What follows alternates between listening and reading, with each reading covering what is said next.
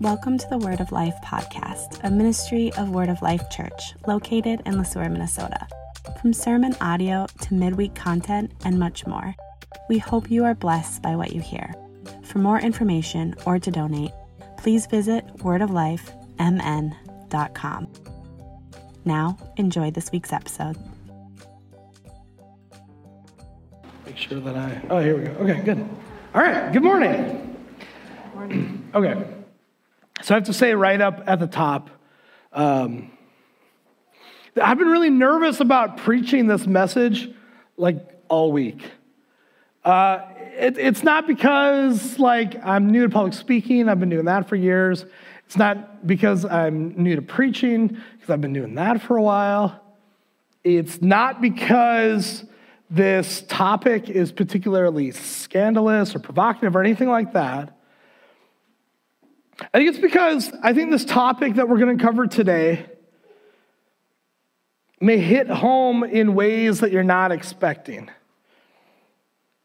I don't know about you, if you come to church on a Sunday morning and your prayer is Lord, speak to me in a way, speak to me something different that I'm not expecting. For me, I can't imagine a more prescient subject than what we're going to talk about this morning. And the weight of that has made me nervous all weekend.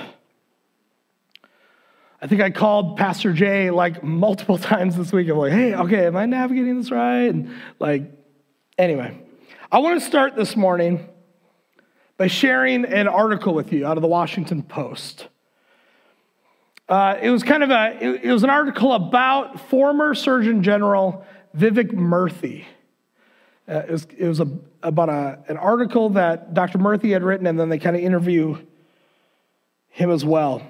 That's what it says. When people think of the public health issues that have been pet priorities for surgeon generals,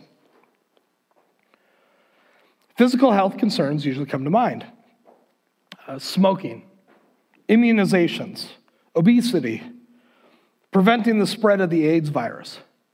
But Vivek Murthy, who was Surgeon General from 2014 to 2017, added emotional well-being and loneliness to his list of big public health worries.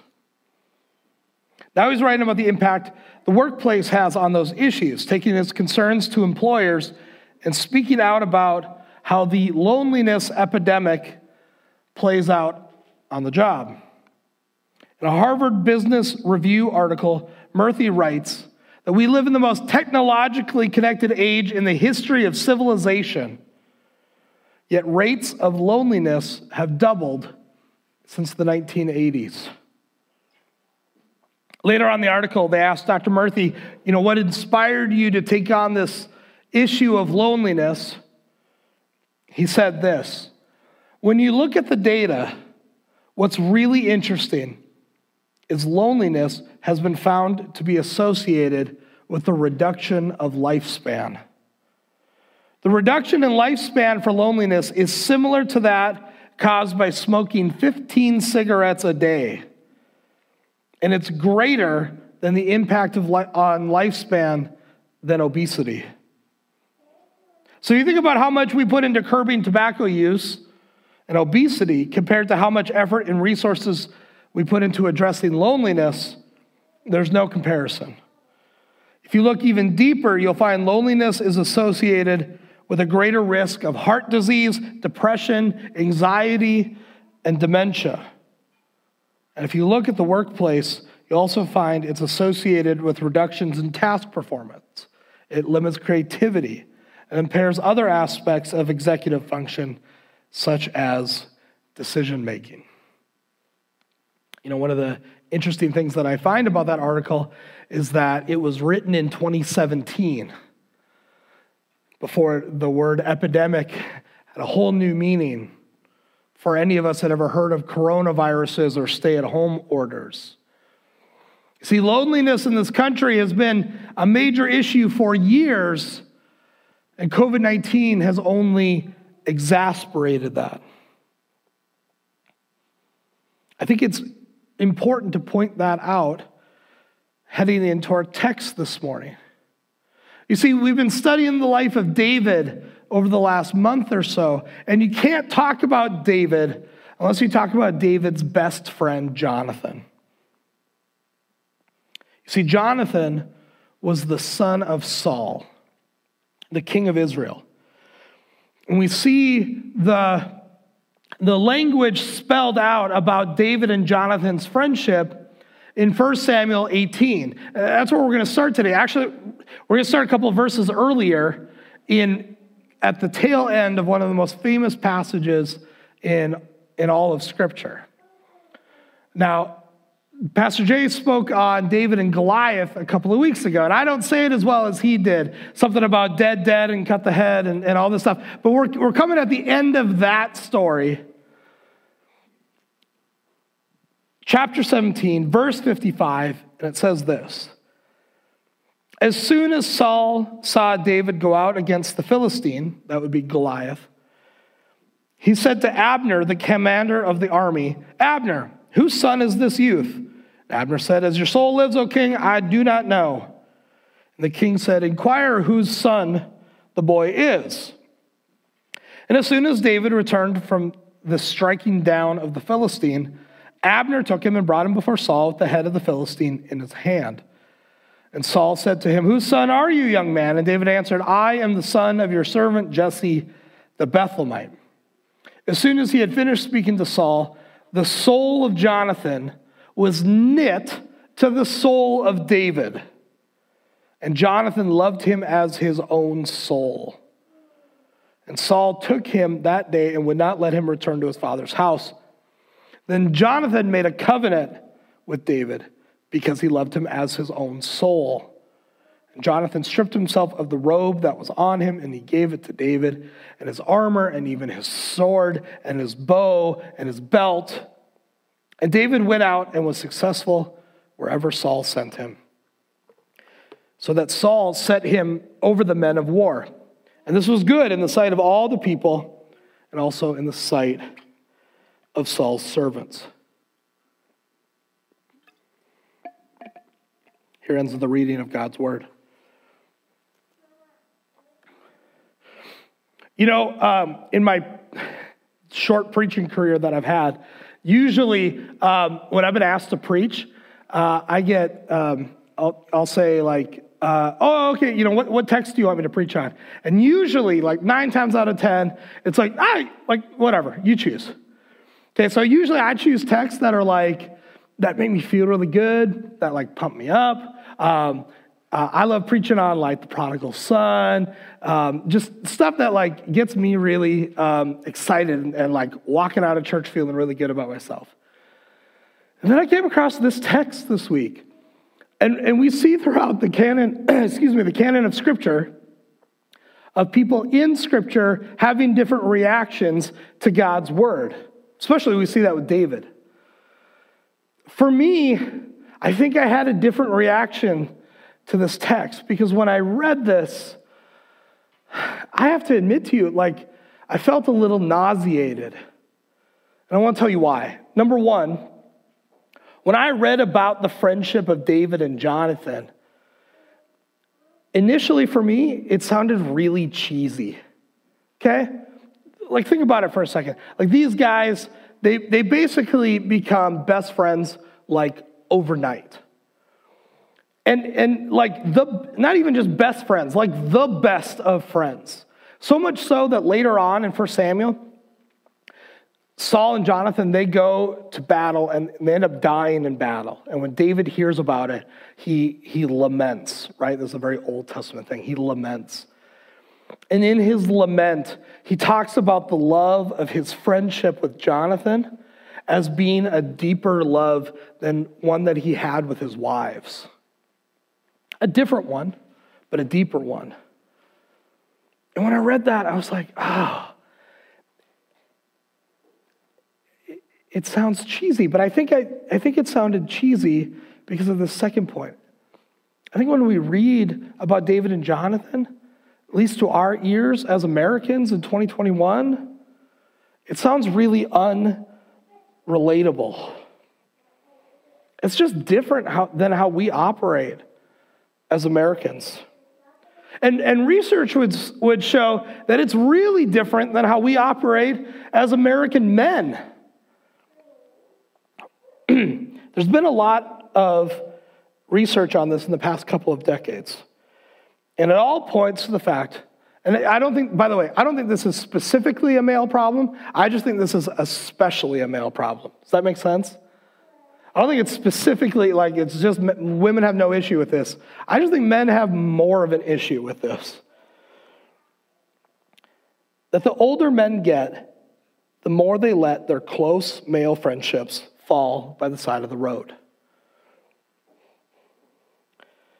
In his book, and I think this is a great title for a book, called Bowling Alone, right? The last communal sport in America, bowling. In his book, Bowling Alone, Robert Putnam puts it this way: drawing on evidence, including nearly 500,000 interviews over the past quarter century, shows that we as Americans sign fewer petitions, belong to fewer organizations that meet, know our neighbors less, meet with friends less frequently, and even socialize with our families less often.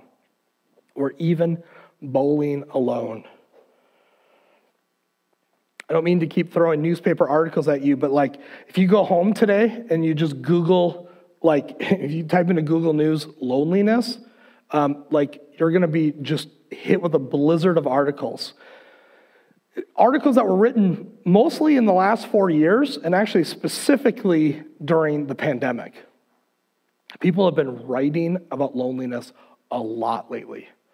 Recently in the Washington Post, they interviewed a psychologist out of NYU named Niobe Way.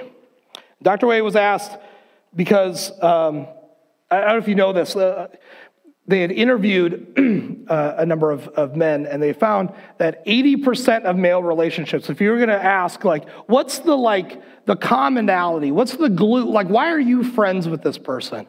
80% of male relationships are centered around either participating in or watching sports. Well, with stay-at-home orders and sports kind of like being on hold and starting and stopping, Dr. Way was asked, like, how has the pandemic affected male friendships? That's what Dr. Way said. In this time of unprecedented isolation, many men have been forced to change the way they think about their friendships and to connect in newer, deeper ways. I think they're being forced to for survival. For example, in normal times, it never dawned on one of the men interviewed to ask one of his friends to just go for a walk, just to chat, something his wife has been doing with her female friends for her entire life. In the past month, the subject had gone on 3 walks with male friends, and he plans on continuing to make it a regular thing at lunchtime in their local park. It's totally logical, he said. Why wouldn't we do this? As we look at the friendship of David and Jonathan, I think we see something totally different from most of our interactions in the world. We see a friendship that is so deeply rooted in what the theologian Dr. Scott Keith says is a genuinely human life, a life in which we live outside ourselves, a life that is just gladly caught up in the web of another's life, where we can love and serve them in moments of self-forgetfulness. When we look at our text today in chapter 18, verse 1, it says, the soul of Jonathan was knit to the soul of David. That word knit is a really interesting word in the Old Testament. It describes the bond between David and Jonathan, not only of the intensity of their friendship, but in the way that their friendship was rooted deeply in a life of love, a life, as Dr. Keith would say, being human. The word for knit is found in other places in the Old Testament. For example, it is used to describe the relationship that Jacob has with his youngest son, Benjamin. So you think about this loving relationship of a father to a son. It's used again when God is describing to the Israelites how they should approach the word of the Lord. It talks about, sometimes in our translations we say binding the word to their foreheads and to their wrists. But it's the same word here as knit.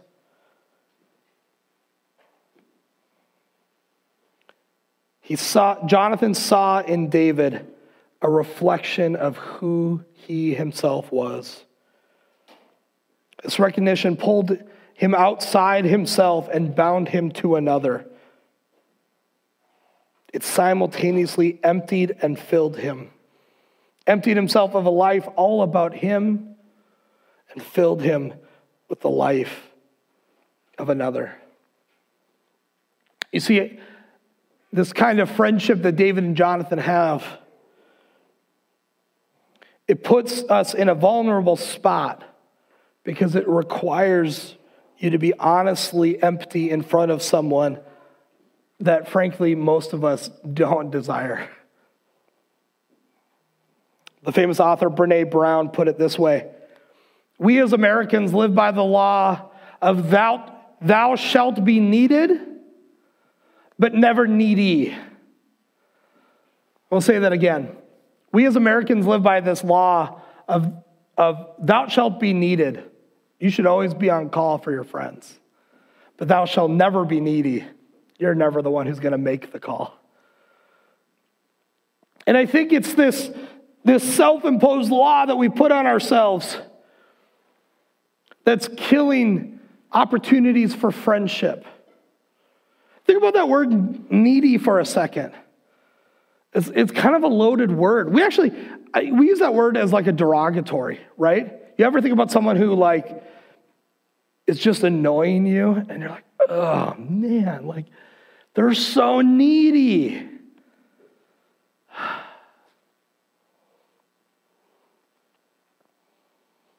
But I think it's the fear of being in need as one of the major contributors to our own loneliness. A loneliness that I said earlier, the data shows is killing us faster than a pack of cigarettes a day. So where does that leave us? Like, are we just doomed to short lives and long-term loneliness? I pray that we're not. And I'm hopeful that we're not because of one thing. The work of Christ on the cross. You see, deep friendships are a glimpse of heaven for us. In David and Jonathan's case, it was the bond of love between them was higher than what the way David says was higher than the bond between a man and a woman. Describes it as wonderful, extraordinary, surpassing all expectation. It's this kind of love, this friendship that actually mirrors even more closely the love of God for his people. That friendship of David and Jonathan's, that was a gift from God, designed to enable David and Jonathan to experience in their friendship an earthly reflection of God's love for Israel. At the same time, it was a gift for them so that they could grow into both being love givers and love receivers. They were made to be as those crafted in the image of the loving God. In the friendship of David and Jonathan, therefore, the Lord has given us an example of what the bond between friends enacts in two people. They are tied together. They are knit together in such a way that one soul mirrors the other's. And when that happens, that mirroring pulls us out of ourselves. It shows us who we truly are. It shows us that we are in need. And the reception of the love of another, we see too the love of Christ, the Son of David, toward us. My friends, as we close this morning, the problem of loneliness is not a simple problem. And I'm not offering a simple solution. I'm not here to offer you like 3 keys to not feeling lonely and then like patting myself on the back as I walk out like, hey, okay, we solved loneliness today. No, I just want to start a conversation. But I think that conversation does first start with the recognition of our own need. Our need for connection. For a spiritual connection that allows us to pour ourselves into others while also being honest enough to say that we need the same thing. To be able to look at another person and realize that they are probably going through the same problems that I face. And I think we can admit it. Life is just better if we do it together. To be able to see all of this through the lens of the cross. That it is only through the love of God that we are equipped to reach out. How much more should we as Christians reach out to others? Because Christ first reached out to you. He is reaching out to you again this morning. In a moment here, we're about to come before the Lord's table, to literally come into communion. My friends, God loves you so much. Let's have friendships and relationships with each other and outside of this building that mirror that. That we may experience a side of God's love that most of us are missing. So come this morning to the table and get a taste, a glimpse of God's grace for us. And we're going to do it together as friends. Heavenly Father, at every prayer, we can just start off with, thank you for loving us. But when we think of it in this light, God, it means so much more and such a different thing. God, thank you for being friends with us. Thank you for equipping us to love the folks around us with your love. God, thank you for equipping us to receive your love from the people around us as well. God, I pray as we examine our hearts that we would see the need that we have for connection. The need that we have for your love. Not that you aren't loving us, and now we ask for it, and you are. For the recognition that you have loved us from day one. God, as we come to your table this morning, pour your grace on us. And God, as we leave this building today, equip us to pour that grace onto others. I pray this in the name of the Son of David, the name of Jesus. Amen.